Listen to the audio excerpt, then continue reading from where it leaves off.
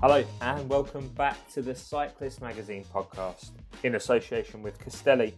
I am your host Joe Robinson and I am joined as ever by Mr. James Spender. James, how are you?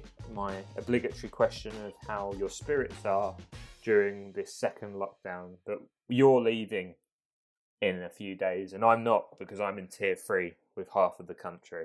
Well, I mean, I was nearly in tier 3. I'm in Portsmouth. Portsmouth was on the cusp, so I'm told. Terrible number of cases. Kent's really gone through the roof. What's going on? There was something on the news about one of the boroughs that had like the lowest rates, and then suddenly it was just like straight up. You know, not to point fingers, but I'm going to point a finger at Swale, which is a part of Kent which has got particularly high infection rates, among the highest in the country. And as an act of solidarity, they decided to put the entirety of the county into tier 3 restrictions, which is a shame, but I guess it will be reviewed in 2 weeks' time. And it doesn't affect my ability to cycle outside or podcast. So I can't moan, can I, James? No, exactly. And I shouldn't moan because now I can book that table for one that I've been looking so forward to at a pub that serves substantial food. How much food do you think is going to be wasted? What counts as substantial? I want to go drinking with my buddies, and so I've got to go to a place serving substantial food. Yeah. Which, I don't know, is a cold sandwich a substantial food? Does it have to be a warm sandwich? Is that a snack? Well, today, I think it's Environment Secretary George Eustace said that a Scotch egg would suffice. Really? On LBC. Well, so I tell you what.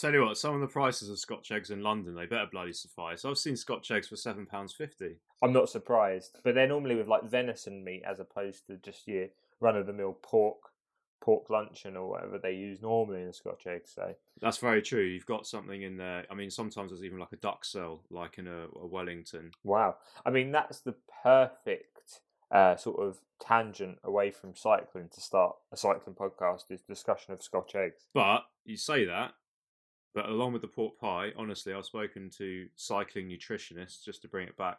2 of the best foods for endurance cyclists is the Scotch egg and the pork pie. Very dense. Don't fall apart much in your pocket. Obviously, a Scotch egg you've got to be a little bit careful with, what with the egg content and salmonella. But they're great endurance foods.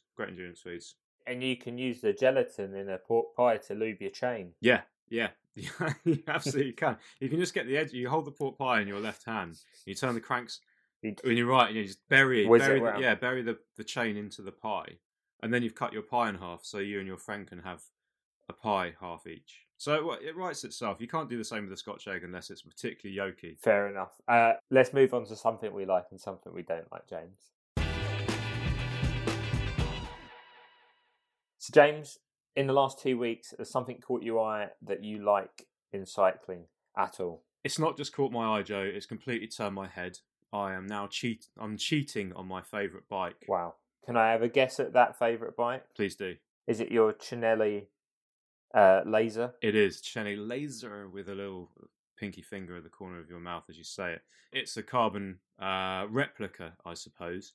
But anyway, down in Portsmouth, I've been meeting up and having a little tete-a-tete with a Specialized Athos, which is Specialized super light, as you pointed out to me the other day, super light, uber expensive climber's bike that everyone was building back in 2012. Yeah, about that. So that new bike, after years of Specialized telling us that it's all about being aero optimized and light, and that tubes need to be cam-tailed and X, Y, and Z. They've released a bike that everyone released back in 2012, 8 years ago, using technologies that have existed for almost a decade. Yes, but I mean, you say that, and when you look at it, that's what you think. So basically, if any listeners haven't seen it, it's just a round tubed frame. It's black. It says S-Works on it somewhere. It's very, very scantily clad just to keep the weight down. So it's really nondescript. It's a compact frame as well, a bit like those giant TCRs. So that again helps it save weight. But it's a disc brake bike. It's in production. The frame weighs 585 grams for a size 56, and the fork is supposedly around 270, and it's a disc bike. So that is hitting rim brake bike figures for a disc frame, and it's done that through using round tubes, because round tubes are basically per weight ratio, stiffness to weight, they are just the stiffest to weightiest or weightiest things going. As soon as you start messing with a round shape, you're adding material in order to shore it up in a stiffness, in terms of stiffness in certain directions, which is why lots of older aeroframes were incredibly narrow, incredibly harsh up your backside, and then incredibly bendy in the sprints, because if you smack a ruler on its edge on the table, it doesn't really do much bending. But if you take that same ruler and you bend it horizontally, it does a lot of bending, and that's what an early aeroframe is. The thing that genuinely makes this bike light is its frame, whereas other bikes we see are light because of their parts. So it's just a fantastic thing to climb on. It literally does feel like there's a little winch, like a really small little hand winch, being like winched by a very small person. The downside of it is it costs. Do you want to guess how much it costs? Oh, well, it's a brand new bike, so that immediately means that it's over 10 grand. I'm going to say 11,999. Whoa, you're not far off. Overrated it slightly. It's 11.5, which to me does sound a little cheap. So I might be going for the £13,000 Founders Edition, of which there'll be 300 units made, which does come in allegedly at 5.9 kilos, which is where the headlines came from. And for that, you do actually get an integrated bar as opposed to a standard stem and a standard set of bars. You get a slightly lighter saddle, and you get some tyres that aren't tan wool. So actually, I say you're spending 1,500 quid to get a bike that looks worse. So maybe it's 300 grams lighter, but it doesn't look as good, mate, because it hasn't got tan wools. And we all know that looking good is the key to being fast. So yeah, that's me, mate. What are you liking over there in your tier 3 castle? So there's two things that I'm a big fan of at the moment. My first one is pretty practical, actually, and they're a set of lights from C-Sense. So they're called the C-Sense Icon 2 lights. They're a front and a rear light. They're not your sort of like heavy-duty commuter lights. You're not going to be using them to get to and from work in the pitch black. They're more like day lights or just dusky lights. I've been using the rear one for all of my rides in winter, just because there's that little bit of low light, bit of fog at the weekend. But what's really clever about them is that they're all Bluetooth connected to my phone. Whoa. So what that means is that I can not only track how much battery is left on both lights, I can set the not frequency, what is it? The mode I'd like to use. But also the best thing about them is that when you begin to brake, the rear light actually, instead of just flashing, it becomes a solid colour and gets lighter like a brake light on a car, which is more, apparently alerts you better to traffic. I mean, I haven't had anyone crash into the back of me yet. Wow. So they're clearly doing quite well. I also went out for a ride with my dad at the weekend, and he noticed it as we were riding behind me. We was heading down a descent. I deaccelerated, and he noticed the light change when I did so, and he sort of said, "Oh, that's clever." So I like that. So if we asked Paul Robinson what he would like, he would also say, "I like my son's lights." I mean, if your lights aren't bringing joy to those that you're riding with, you've bought the wrong lights. Exactly. And the other funny thing about them is that when you download the app after said ride, you can go on to the C-Sense app and you can log on the route that you just did parts of roads that were poorly surfaced, or there was poor infrastructure, or you felt like it was a little bit dangerous as a cyclist, with the concept being that C-Sense will then send them off to the local council and they will sort the problem. Now, that's pretty pie in the sky and convoluted, and I don't think that the Sevenoaks Council are going to resurface Ide Hill or Troyes Hill because of a light company getting in contact with them. But, it's a novel idea. They're trying to do the right thing with it, and you can't knock them for trying. Well, that's fantastic. You just reminded me, actually, something I don't like. I'm just going to jump straight to that before I even bother asking you about your second thing. But it's bike lanes and councils, and the shortest lived bike lane scheme, I think, in the history of the UK has just happened before my very eyes in Portsmouth. It probably didn't last more than 4 weeks, right, for them to take one of the more arterial roads completely take out all of the parking and delivery spaces along it by putting in bike lanes, complete with bollards, and then lo and behold, all of the petitions went around, and then the other day they came out and just like took it all out, and that's it. That's it. I was probably the only person in Portsmouth to ride down that. But this is a wider problem because on the One show not too long ago, they visited Liverpool, and the guy in charge of putting out all the temporary bike lanes in Liverpool during the pandemic was a former Brookside actor. I don't know why he was doing that now. But as they were standing there filming the VT about how, you know, it would make it a greener city and people could transport better, etc., etc., a Scouse white van driver drove past and just sort of shouted like, "Fucking get rid of those bike lanes!" And like, and the One show thought, "Oh yeah, we'll leave that in." Christina Beakley, what are you doing? I mean, they did leave it in because, you know, there's a worldwide conspiracy against us cyclists, but let's not go down that route. But that's a nice thing you don't like. A thing I don't like, James, is, well, it's a thing that I love and I'm so happy for, but I'm just annoyed is that Adidas have got back into the cycling shoe game. So 15 years have passed since the most iconic shoemaker in cycling, one of the most iconic shoemakers in the world, sort of left our sport. You know, people don't forget Adidas were the shoe of choice for the greatest cyclist of all time, Eddie Merckx. He won every single great race in the sport in a set of Adidas shoes. They then were associated with sort of Jan Ullrich in the 90s, but then when it did sort of transpired that the Germans had been very naughty in sort of becoming successful cyclists, the brand kind of pulled out of the sport and sort of left quite quietly. Well, they're back and they've just released something called the Road Cycling Shoe that lots of people got really excited for, myself included. It's a lovely looking shoe. It's very classic, just your black, 3 white stripes, lace up. So I'm a big fan, but I have a couple of gripes to pick with them, and those are, one, the stripes are not on the inside of the shoe, they're only on the outside. So that looks like a bit of a bodge job to me. I hope it's not. I am speaking to the people behind this new shoe range soon, and I will pose that question to them. Please do. And secondly, from what I'm seeing, I don't know how much development's gone into the shoe. We are getting a set in the next week or so, and I will like to look at them. But from what I've seen from the press releases, from the photos, I don't know if this has just been it looks a little bit like they've rushed it out. That's what I want to say. That's what I'm going to say. You know, they don't come with a carbon sole. Ooh, come on. Now, how much do they cost?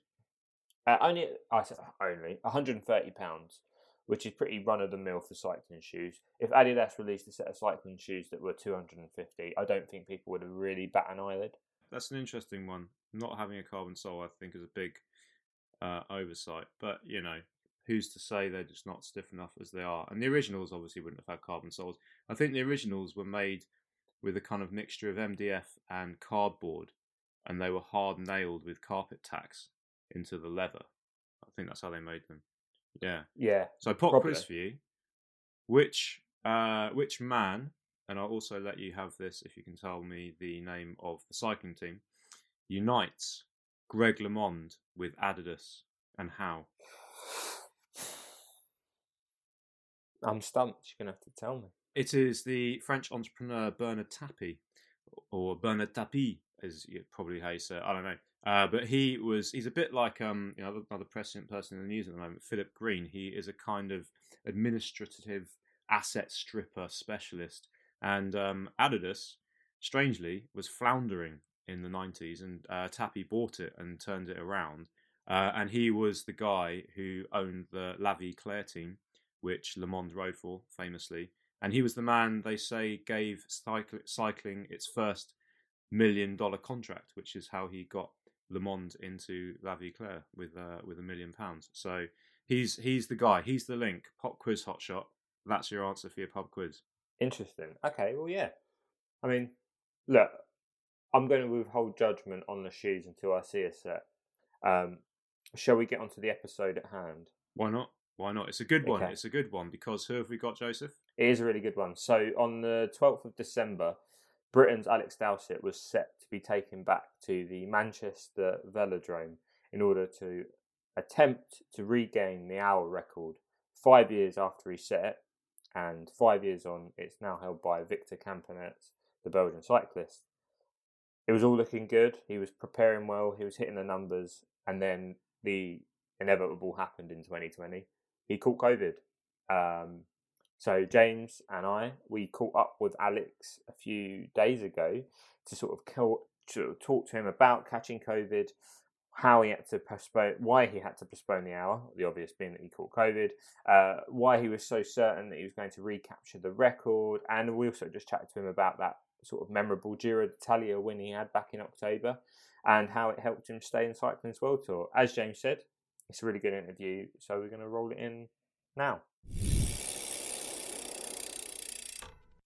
So, Alex, is it slightly ironic you're sitting here having just done a whole calendar's worth of racing in 70 days and travelled around the world and met people from dozens of countries, and yet you're in Essex and you have COVID?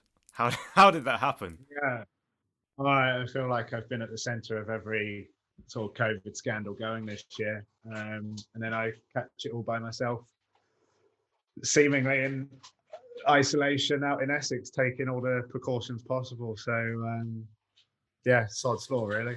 You didn't even catch it. It's not even like you got to go into a Nando's because everything's been shut. So it wasn't even like you're like, oh, you know what?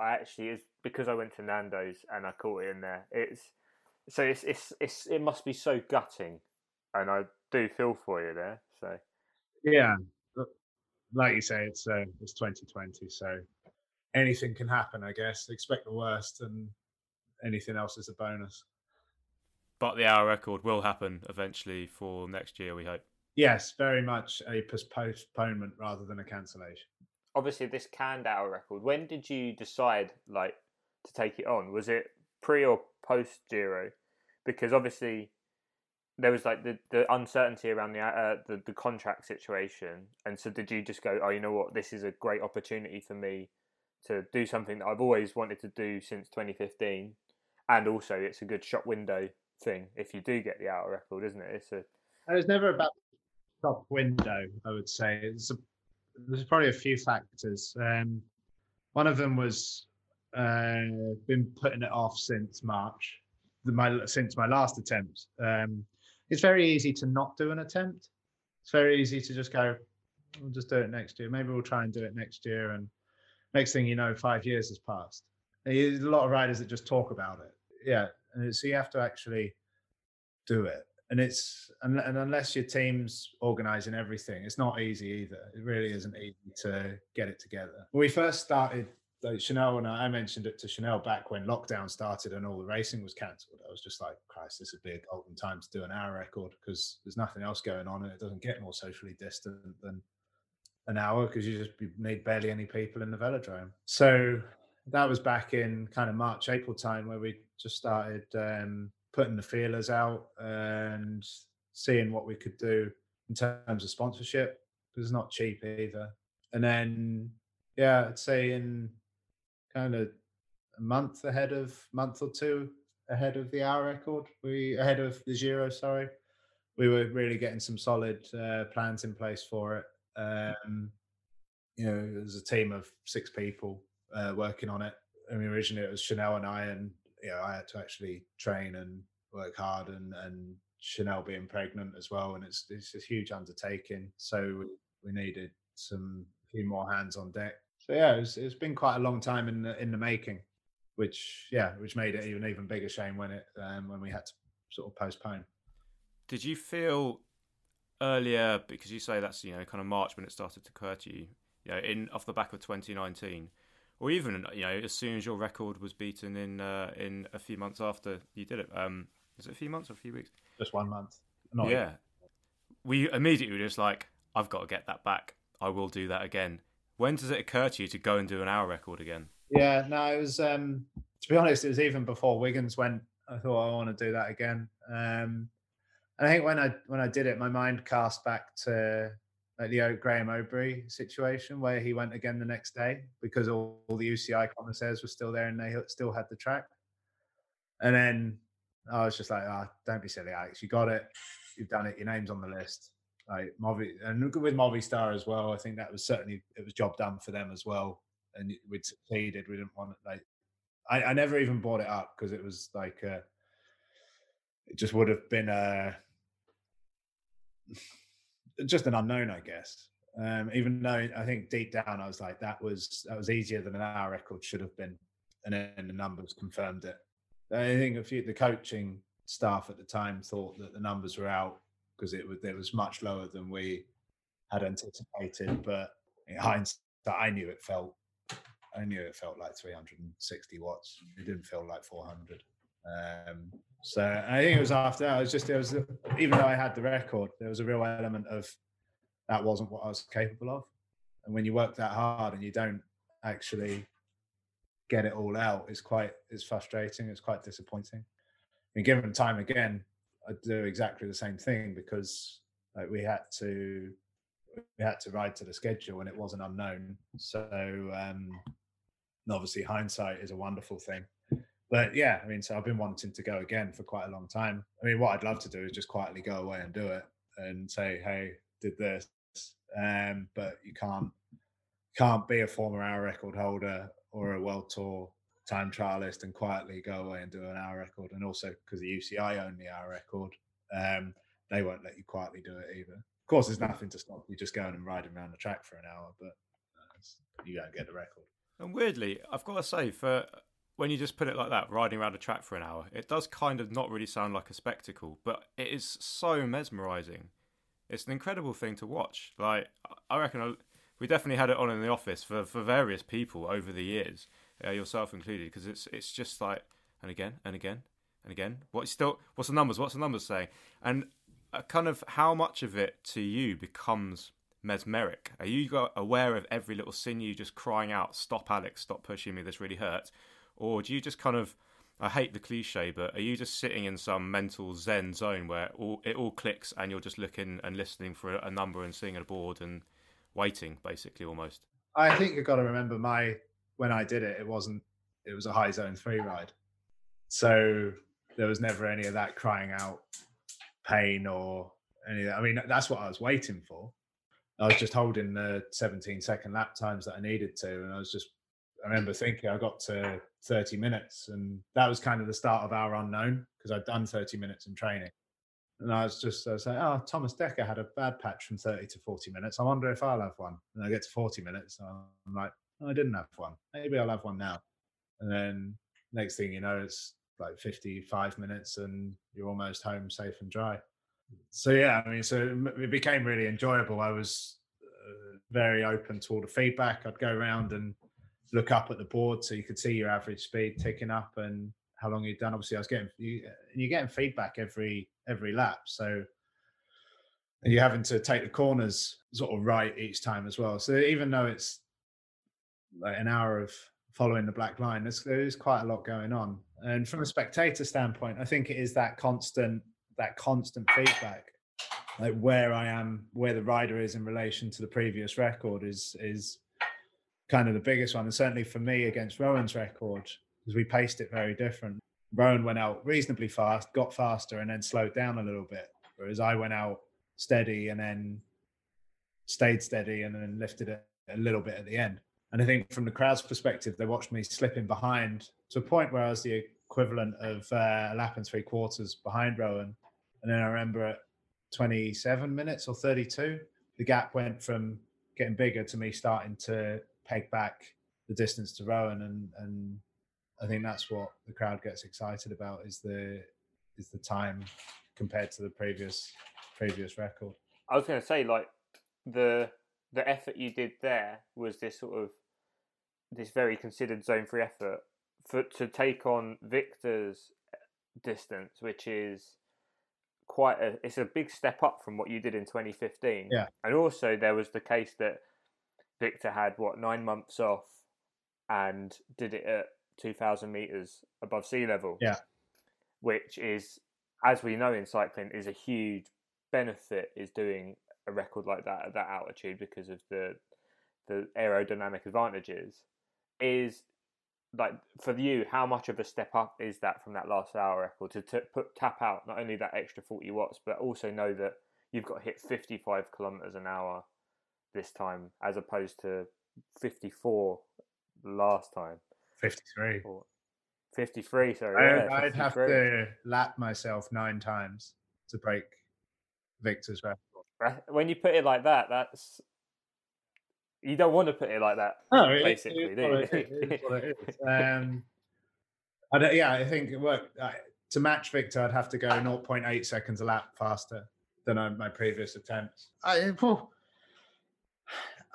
altitude thing is, yes, there's a gain. I don't think the gain's as big as people say.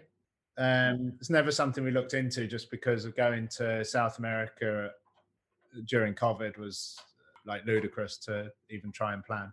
But with certainly for shorter events, the aero benefit's far higher because the oxygen deficit is far less significant. But so Victor only had to do 340 watts to go 55k, but that was a very hard 340 watts for Victor because of how thin the air is. And I might be looking at 360 at sort of 1,800 meters to go the same distance as Victor, which for me, I live at 2,000 meters. I know 360 for an hour. That's not easy at all either. The good thing is you can model everything. We know what my CDA is roughly, because it kind of depends who's testing you.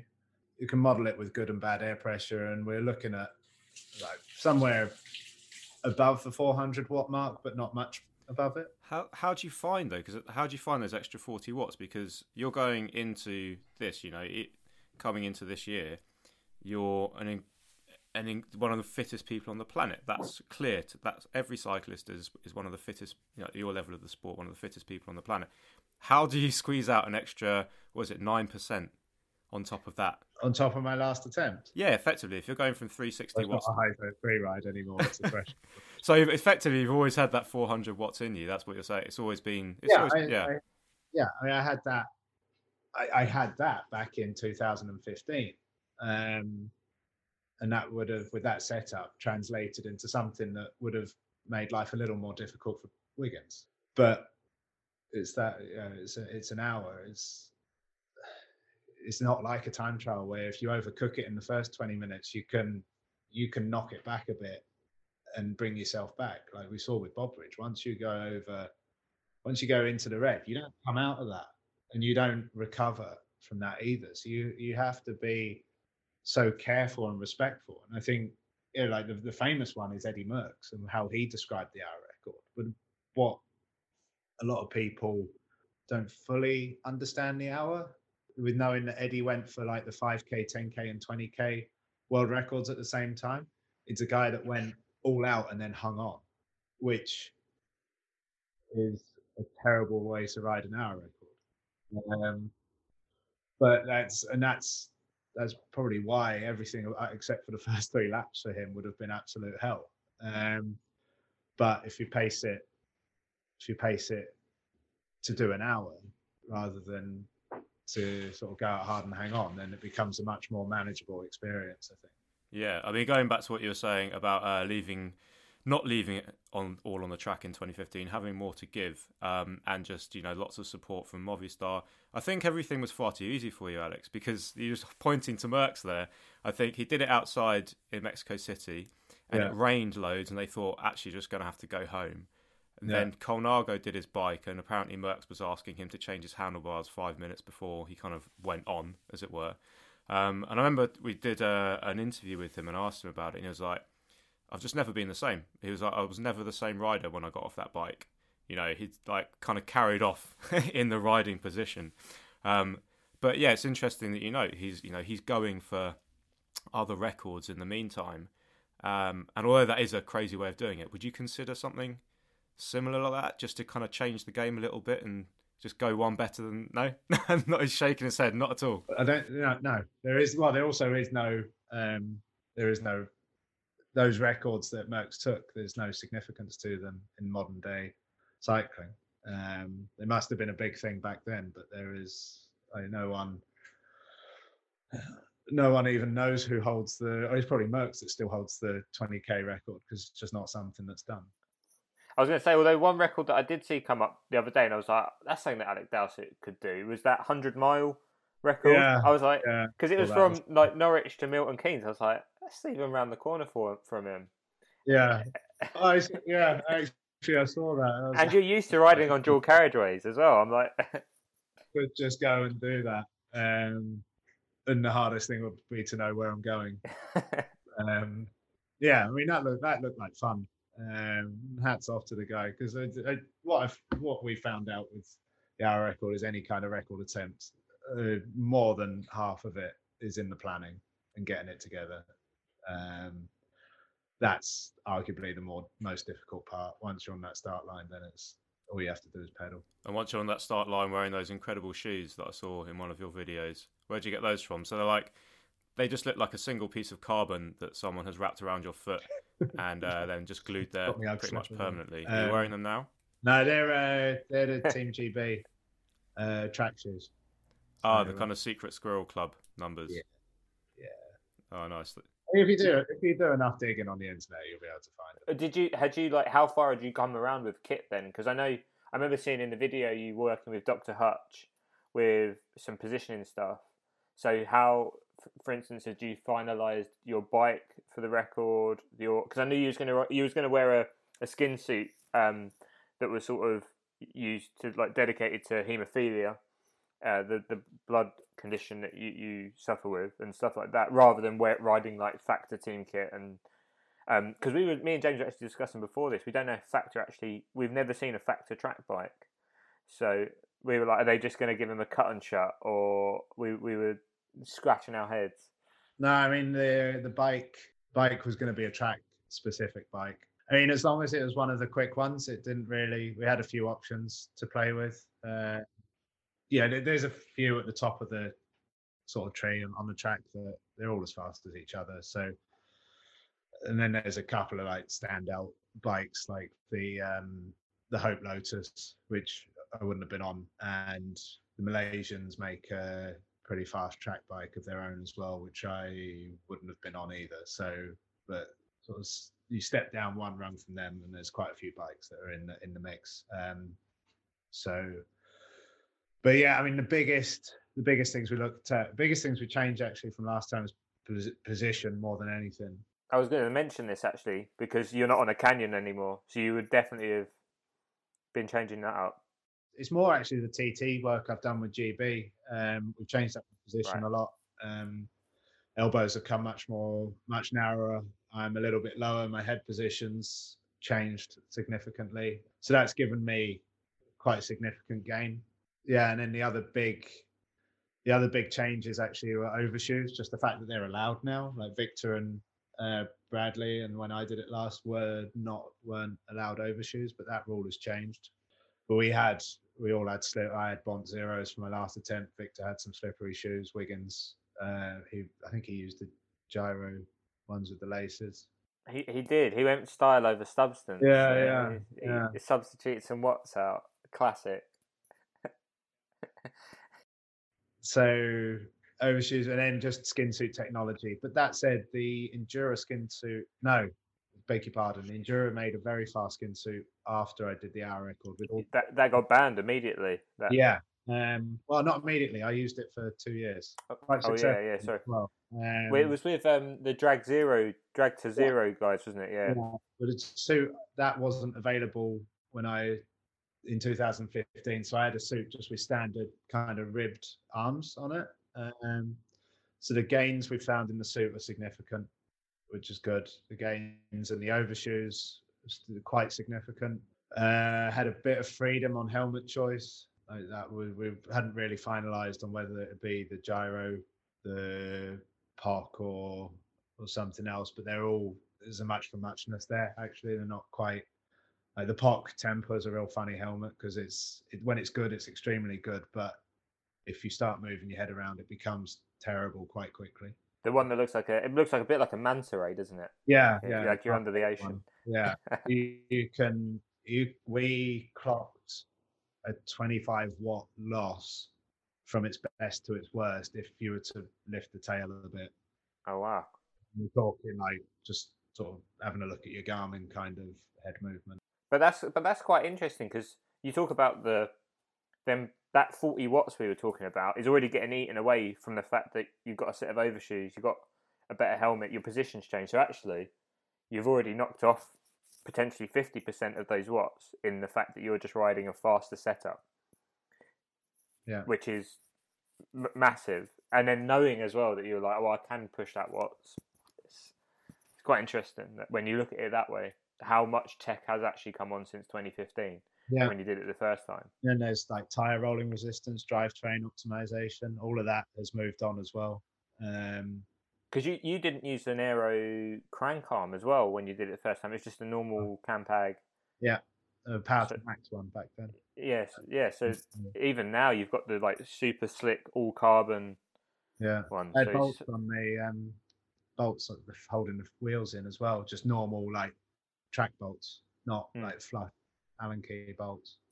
I mean, just in the tech, you've already made them what's up, Alex. Yeah, a normal bar and arm pad on the tri bars as well. It wasn't even custom molded. So this latest hour record, it's worth mentioning because this latest hour record, as you said, wasn't so much the team, it was yourself, but you wanted to do it for something in particular, which is you wanted to raise more awareness around haemophilia, something we've discussed before about, which is the sort of rare blood condition that you suffer from. So what was your aims through doing this hour record in terms of haemophilia, I guess? Haemophilia has come such a long way in a relatively short space of time. And the biggest problems in the UK now are inactivity and obesity, just through like that. Inactivity is something that you'd have pushed a haemophiliac into like 30 years ago. And then it's a bit of a grey area since then because we're sort of heading into new territory. It was using that my platform and using the platform of the hour record to really showcase haemophilia and what we're capable of now. And I thought it was a really important message to send above all, because also then like, even there would still, even if I was to fail and not break the record, there would still be a very positive message to come out of it. And that is like still not avoiding the fear of failing, but still giving it a go. Like I said before, it would have been so easy to have just not done it. Always try and help put haemophilia a bit more on the map because it is a rare condition. There's a lot of rare conditions that don't see the light of day because they are rare, but collectively they're actually very significant in the world. You know, haemophilia is one of the lucky ones that has access to effective treatment that enables us to lead a normal life, which is kind of the important thing. It's not about leading an extraordinary life like I do, but we can use my example to say to parents that we can, like, their kids can lead a normal life. And I'm going to come across as like I really have just done this internet research in terms of how haemophilia works. But it's, most people are familiar with it. It's lack of kind of blood clotting or coagulation if you cut yourself and bruising easily, that kind of thing. But something that stuck out to me, and this came across in your vlog, is it's a glycoprotein, right, that's missing from a chain. And it's number 8. They call it stage 8. And that is just like, isn't that weird that you won stage 8 this year? Yeah, twice, because you will not remember this, but way back I interviewed you on the top of a London bus at the London Nocturne. And you had just won the time trial, stage 8 in the Giro d'Italia 2013. 7 years later, there you are, winning at the Giro stage 8 again. When you're crossing the line this time around, you're like, bloody hell, this is a bit bit familiar and a bit strange. And did other people remark upon it? Yeah, I didn't. So we sort of discovered it afterward. Well, made the link afterwards. And also, I mean, because in the haemophilia community, it's the clotting protein that we're missing is referred to as factor 8. I'm riding a factor bike now as well, which is only a joke me and my consultant get, but we have a good laugh about it. Yeah, it's kind of coincidental, I guess. Whether there's more to it on a deeper level, I don't know. Start getting very spiritual, I guess, with that. But Yeah.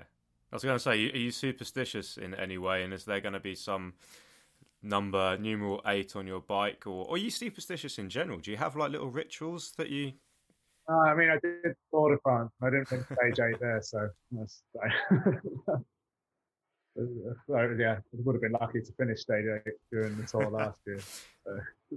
So how was that Giro? Because it's worth mentioning, because not only you won a road stage, it was an incredible race for you for that, and watching you win that stage was really emotional. And I remember you remarking on when it happened that it was almost more important for you winning that than it has been any of your time trial victories, because it was just a bigger thing for you, and you were, you're not now. You were trying to find a contract at the time. You had uncertainty about next year, and that you must still be just like ear to ear brimming about that win, because a Grand Tour stage win's an incredible achievement anyway. But it just seemed like it meant a massive deal when you did it. It really did. It was it was emotional. It was because there was never any planning around that. Like, as far as I was concerned, that was a rest day. Like, breakaway was probably going to stick, and we'd ride easy to the finish.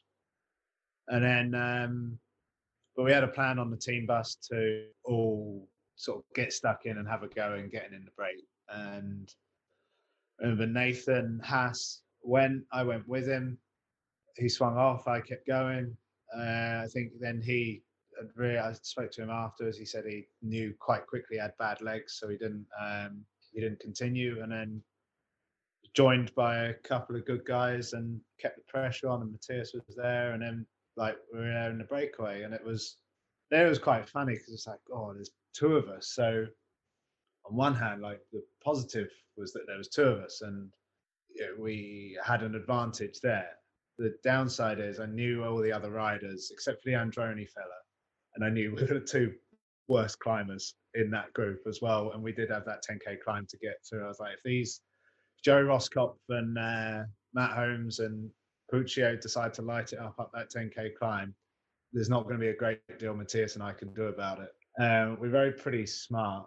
And we rode together, and then I think 50k to go, we had a little chat. It was like, how do you want to win this? And Matthias said he'd be quite happy to take everyone to a sprint, and I said I'd be very unhappy to go to a sprint, and I needed to get rid of everyone to stand a chance of winning it. So yeah, and then we had Nicky in our ears as well, and I think in the back of my mind, I like throughout that day, I was like, I feel good. I'm on a good day. I've got all the aero kit possible on. I've given myself every chance today. There's no reason why I can't win this, and I actually think I can win this. And then we went up that climb that first time, and like Matthias was dropped, and then I was dropped afterwards, and I was like, oh, actually, maybe I can't win this. We just committed as hard as we could, rode back, and then immediately Matthias led to a corner. I sort of let him get a gap. Everyone else panicked and jumped to him, and then I sort of, Nicky on the radio has said, Alex, like, you need to go now. And a very pitiful, mild acceleration that nobody responded to in the saddle, I think, and got going. And then, yeah, it was crazy. I got real aerodynamic because I was like, I need to get myself a gap before we hit the bottom of this climb, and it needs to be a significant one. So I got real low on the front. And didn't look at my watts or anything. I was just riding completely on feel, and then just heard the gap keep going out. I remember thinking, I was like, what are they doing? Like, why are they giving a rider like me a gap like this, like on terrain like this? So as long as I've got a buffer over the climb, like on the flat, I knew they would struggle. That's what they said on the commentary as well. Like, that's the classic thing. But it was said is when a time trialist goes, they're like, oh, you don't want to give him. If you give him that, you won't get him back. That's exactly what they say every time as well. So. But I was also like, these are three strong guys, and if they're working really well together, they stand a good chance of pegging me back because it's just 3 versus 1. And yeah, didn't got over the climb went, even though I went quite slowly up it, the climb went quite quickly. Didn't take any risks on the corners, kept plugging away, and yeah, it was 2K to go. I mean, 4K to go, it was like, I think I'm going to do this. And then 2K to go, they said, oh, you've got 40 seconds still. I was like, they can't catch me now. And that was, that was when I could really start enjoying it. Are you beginning to think at any point when you're getting close to the line, this is really going to help with negotiations for my contract next season? I did. It actually didn't cross my mind. Didn't cross my mind until it didn't cross my mind that it would help. It crossed my mind that I was like, this is awfully well timed to take a stage. The team's first ever Grand Tour stage as well, which is I never considered that. I didn't think about the significance of the win for the team until I was told afterwards. And then I was like, to be honest, just winning a road race was the biggest thing, because I've won, I think 15. I've got 15 pro wins to my name, and one of them was in a road race, and it was my very first win. So time trials are great, but I think of those 15, I've crossed the line with my hands in the air on a TT bike once, which was a round of the national championships. I like time trialing. I like winning, but there's nothing quite like winning a road race. Yeah. But from a really experienced hands point of view, such as yourself, do you see the peloton, certain people kind of getting a bit crazier towards the end of the season when they know contract? Can you kind of tell whose contracts might nearly be up by the way they're behaving on a bike and the things they're willing to put themselves through? No, there's certainly Giro, and I heard the Tour and the Vuelta were no different. Instead of it being, it was a series of one-day races, 21 one-day races, rather than like a stage race. Like every day was epic.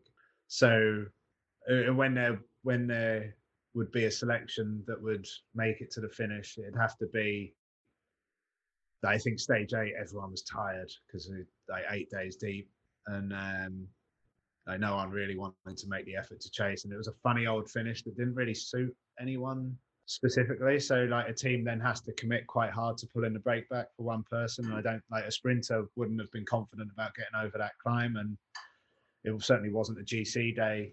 Yeah, there wasn't many of those breakaway days. Do you think riders have been racing differently because of lack of kind of honing practicing racecraft this season? Because I think it's maybe fair to say every season people go, oh look, people are taking more risks, there's more crashes, but it did feel like there were some quite serious incidents in a short space of time. It also felt more exciting. A lot of the racing this year as a fan seemed a lot more open, and like a lot of riders were.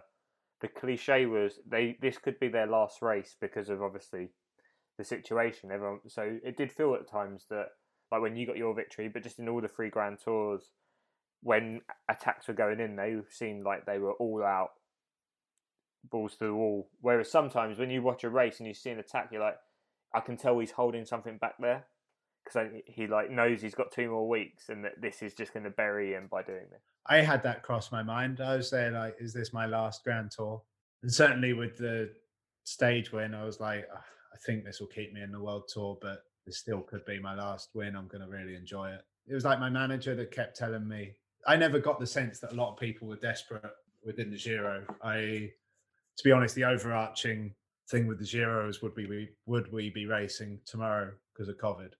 So I wondered if the GC guys would race differently because of knowing that the race we could wake up one morning and be like, nah, that's it.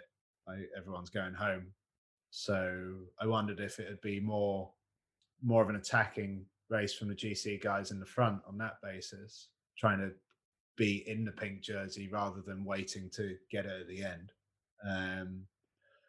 But I think the Giro, like the stages were that long and that hard that it wasn't a big attacking race from the front. It was more of a attrition kind of race. Yeah. How was I wanted to know how you found the Stelvio. Like how was did you get a chance to, because there was no fans this year and it was covered in snow. Did you at one point, because it's a hard climb, but did you look around and go, this is actually really beautiful? And because I remember Nathan Haas, he tweeted afterwards and he was like, today was really hard, but at one point I had to remind myself, look, I'm racing up the bloody Stelvio here. It's snowy, like it's covered in snow. This is amazing. And like surely you must have at one point gone, actually, wow, look at this. This isn't an office job. But yeah, back to the last question. The most stressful, the only race where I think everyone was real stressed through lack of racecraft was Strada Bianchi. The first kind of 30, 40K of that, there's quite a few crashes, a lot of near misses where everyone was, I think, back in the peloton and not knowing what they're doing. Stelvio was really cool. And I think because I was feeling quite good by that point as well. I was having I'd had a good race and I was getting better and better through it, so I could really enjoy it without a fear of the time cut. Or that is hard as well. I forget. I've not done. It's the first time I've done that side of the Stelvio. I've trained up the other side, but not the sort of the more famous side. And I was in a small, like the Gruppetto split, sort of riders that were just, I think riders that are not used to being in the Gruppetto and just started riding at their own, or just riding at a pace that they didn't really need to. So the Gruppetto split in two and I sort of drifted forwards rather than backwards. Ended up with Brandley in the end. And yeah, we rode up and I think we both quite enjoyed it. It's quite near Austria, so he had a lot of diehard fans that still came out. They were all cheering him on, which they were quite boozed up and on their bikes. So it was quite entertaining. But yeah, it's quite spectacular. Like riding up mountains anyway, you see the top from afar and there's this element of like, Christ, that's a long way away. That's a long way that way as well.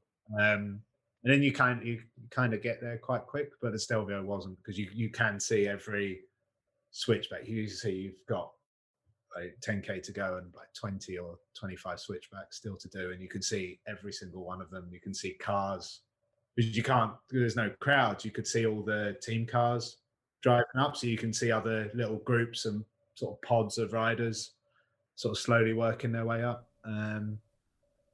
Yeah, it's pretty.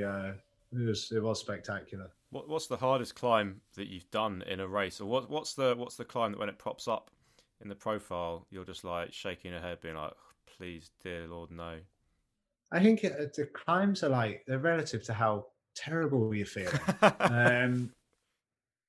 Yeah, if you're feeling good, the hardest climbs are still quite enjoyable. When I say good, I mean like if I'm in a position where I'm comfortably ahead of the Gruppetto, or like one of the strongest in the Gruppetto, because then you can just kind of enjoy it. And then on the other hand, I've been out the back of the Gruppetto really worried, and then climbs just become horrible because you're losing more time, you're fully tensed up, you're panicking.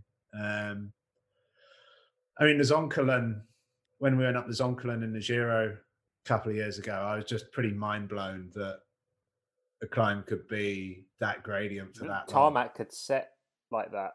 It baffles me that without sliding down, somebody went up there on like a massive roller. I learned pretty quickly what the Italian word for push was.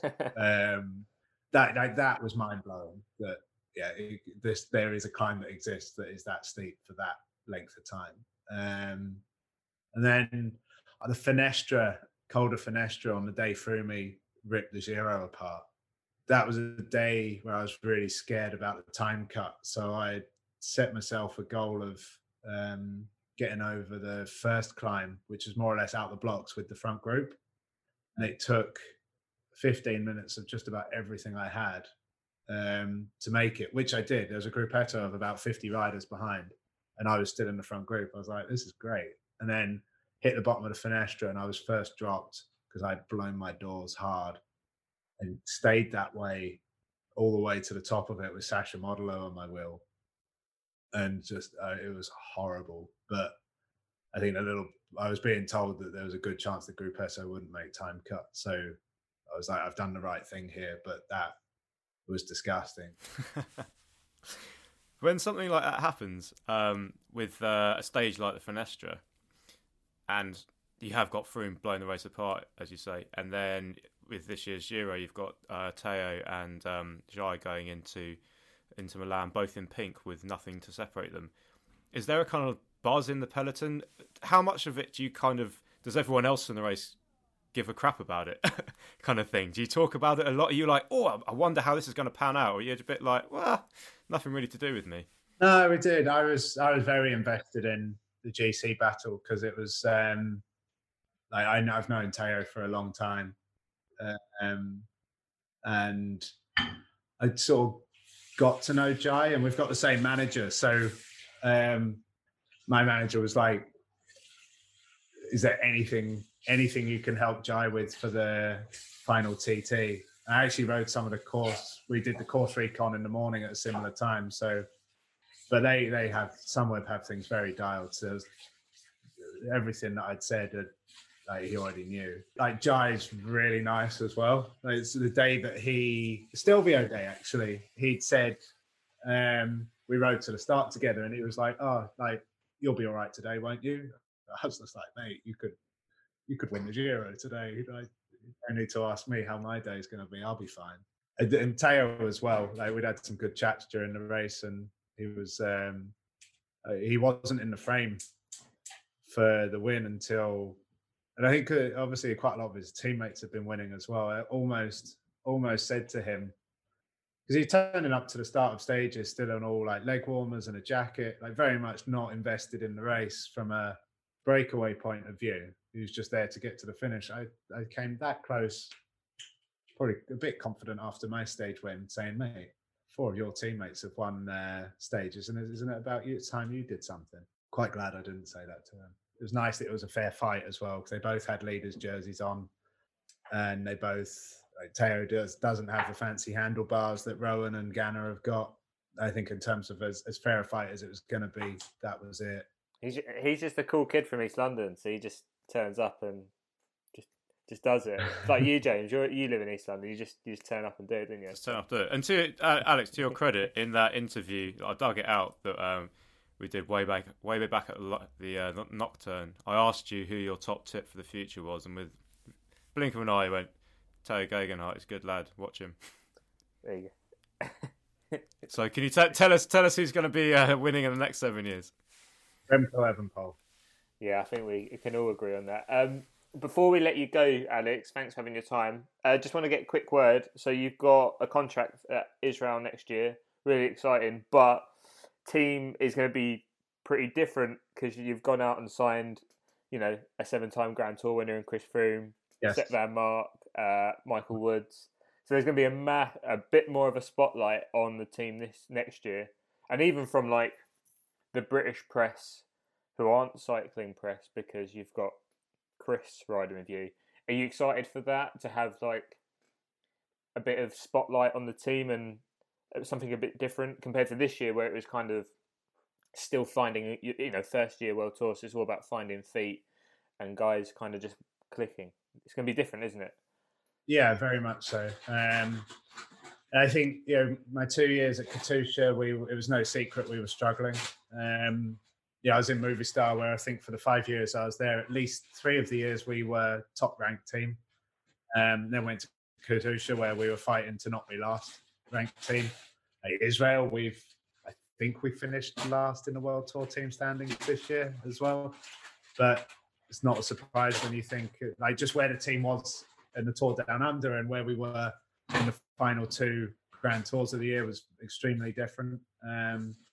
So I think in terms of the rate of progression, Israel's on a steep one, and that's the bit I'm most excited about, is being a part of a team that has the funds and has the desire to improve.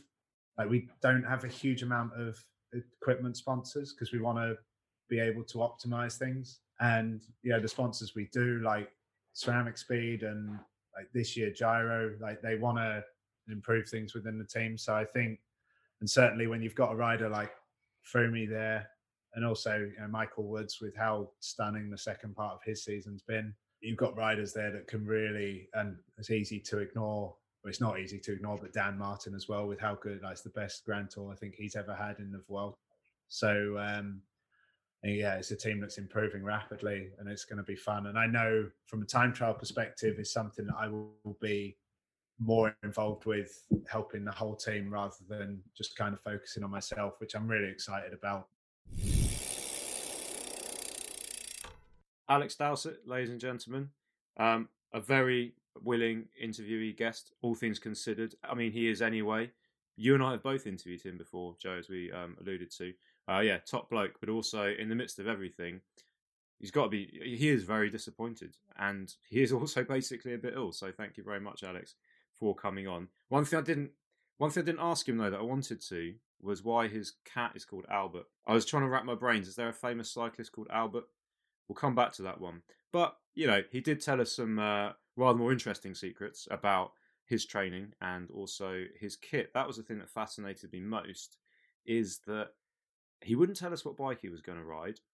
He is sponsored, and if we look at the history of the people that have done the hour records in the kind of modern age, which I suppose we would say was kicked off by Wiggins, he kind of reignited cycling. Oh no, it was Jens Voigt. Of course, yeah. Jens Voigt was the first one who took the hour on a Trek bike. He sponsored manufacturer. He was riding for the Trek factory team at the time. But I think as you were about to allude to, everyone who's done an hour record since Jens Voigt restarted the sort of hype around it has done it on their team's sort of sponsored stock bike.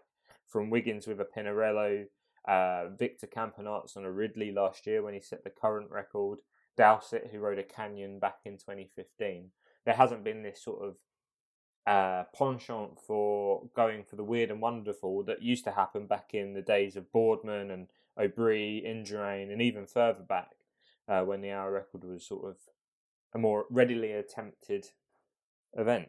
Well, this was the thing. I mean, and actually, weirdly, I think further back, I suppose you had the names of the riders on the frame. So you had Eddie Merckx's name on the frame of his 1972 Maltini coloured bike built by Colnago, and you had Moser's name on that crazy bike that I don't think he ever actually properly did an effort on, but with the massive, massive rear wheel, and inside the rear wheel were hollow tubes that were filled with a kind of oil, and the idea was that it's something to do with springs and magnets and ball bearings, and so as the wheels span up, the magnets would hold the ball bearings close to the hub, so the outer weight of the wheel was lighter. As the wheels span up, the centripetal force would pull the bearings down the tubes and push them into the rim, making the rim heavier to give it more inertial force. So this was this idea that he would somehow get faster by going faster. It's that brilliant thing, isn't it? Like L-shaped cranks, where you're like, what we need to do is increase the leverage by making an L in the crank. It's like, no, it's the same thing. Today, you only see people riding with sponsors bikes, which I find very strange that Factor hasn't gone straight in there and said, Factor's sponsoring me because they're my team sponsor. Surely it's something that they want to be involved in. Mm. And I do question whether or not he will do it now. I'm not saying I don't believe he can or he wants to, but maybe moving into next season, if it sounds like it was a bit of a private enterprise that the team allowed him to do because, racing's not on, let's get some publicity. Maybe when racing comes back, they'll sort of say, you got to concentrate on this. I don't know. I'm just throwing that out there. What do you think to that? As he pointed out, he sort of suggested that Israel Startup Nation, his World Tour team, that the contracts and the deals that they have with manufacturers and kit suppliers isn't as traditional as other teams. So he even said that they have very few sponsors in order for riders to sort of optimize and maximize their performance. So Dowsett at the European Championships this year, when he was riding in Team GB colours, rode upon a specialised Shiv time trial bike as opposed to the Factor Slice because he thought that was a faster bike. So I actually think rather than it being Factor sort of saying, hang on a minute, we sponsor you, so therefore you have to ride on one of our bikes, albeit it's not an actual track frame, so it may even be detrimental compared to using a specially made track bike. I believe it's probably more Israel saying, look, we have a sponsorship with Factor, but it's actually quite loose. And there's no mentions of any of our athletes having to use that bike in an hour record attempt, because that's not you riding in the World Tour on one of the races in Israel colours as such. So therefore, for us, we'd rather you go out and get the fastest bike you can and set the record, rather than not set it and moan at us because you had to use not disparaging Factor. It's not their fault that they don't make a track bike. They don't need to.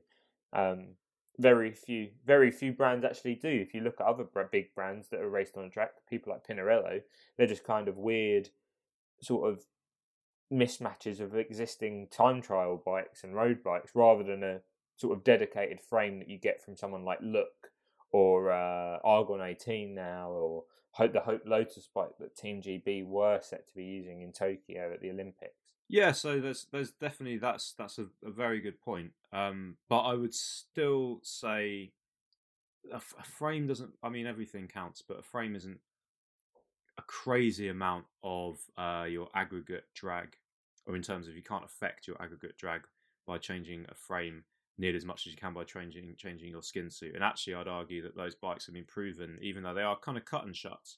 The Pinarello is basically the back end of a fictitious track bike crossed with their belied time trial bike, and the BMC that Dennis rode, I think that may have actually been that's basically a time machine.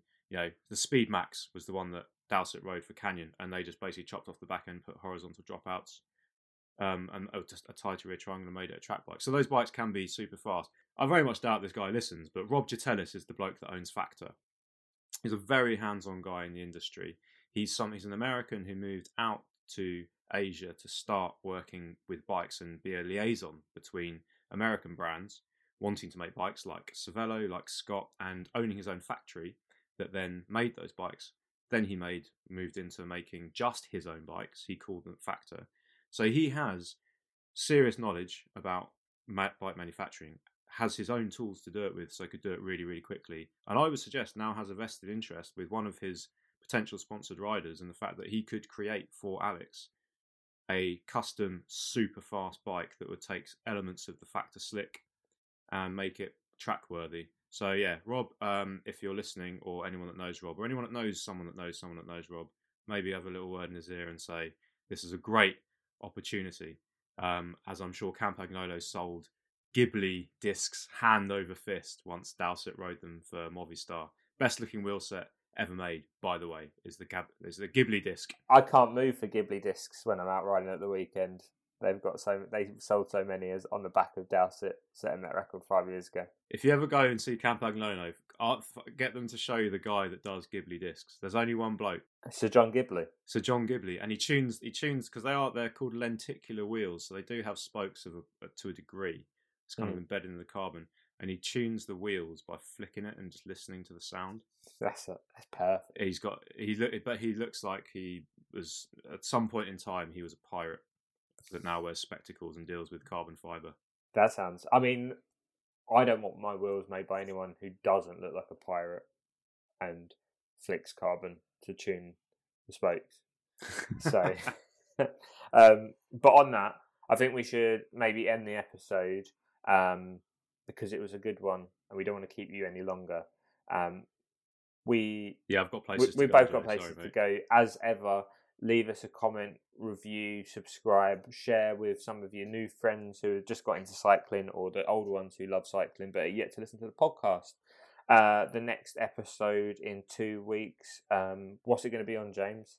The next episode in 2 weeks. Well, we're just discussing that, weren't we, Joseph? So we reckon it's going to be, because we've got quite a few stacking up and some exciting ones in the new year. But 2 weeks' time will be Marcus Leach, who is just an all-round pretty awesome cyclist that takes on some incredible things like Everesting, but Everesting on gravel, and then Everesting on gravel twice, and cycling 20,000 kilometres around the world. And for Cyclist Magazine, if any of the listeners are also readers, they'll have seen his work. He's currently riding, or was riding over the summer, from John O'Groats to Land's End in the scenic route, so taking on some of Britain's most picturesque and also a very tough climb. So we're speaking to him about body transformations and being a 95 kilo rider that's summiting Everest in how long it took him, 17 hours. And riding, didn't he ride in Peru, which is all at 4,000 meters above sea level? He's an amazing guy. He's an interesting guy. He's got loads of anecdotes. I found him very inspiring. I did as well. I think you'll be inspired too, listeners. He's an inspiring bloke. He did make me want to go and ride, and then Boris sort of came along and said, "No, you shouldn't go riding, everybody." So keep your ears out for that one. But in the meantime, stay safe. And we'll see you again in 2 weeks' time. And James, I'll see you then too. I hope so. I hope you don't get sucked into the Swale Odyssey. So do I. Fingers crossed.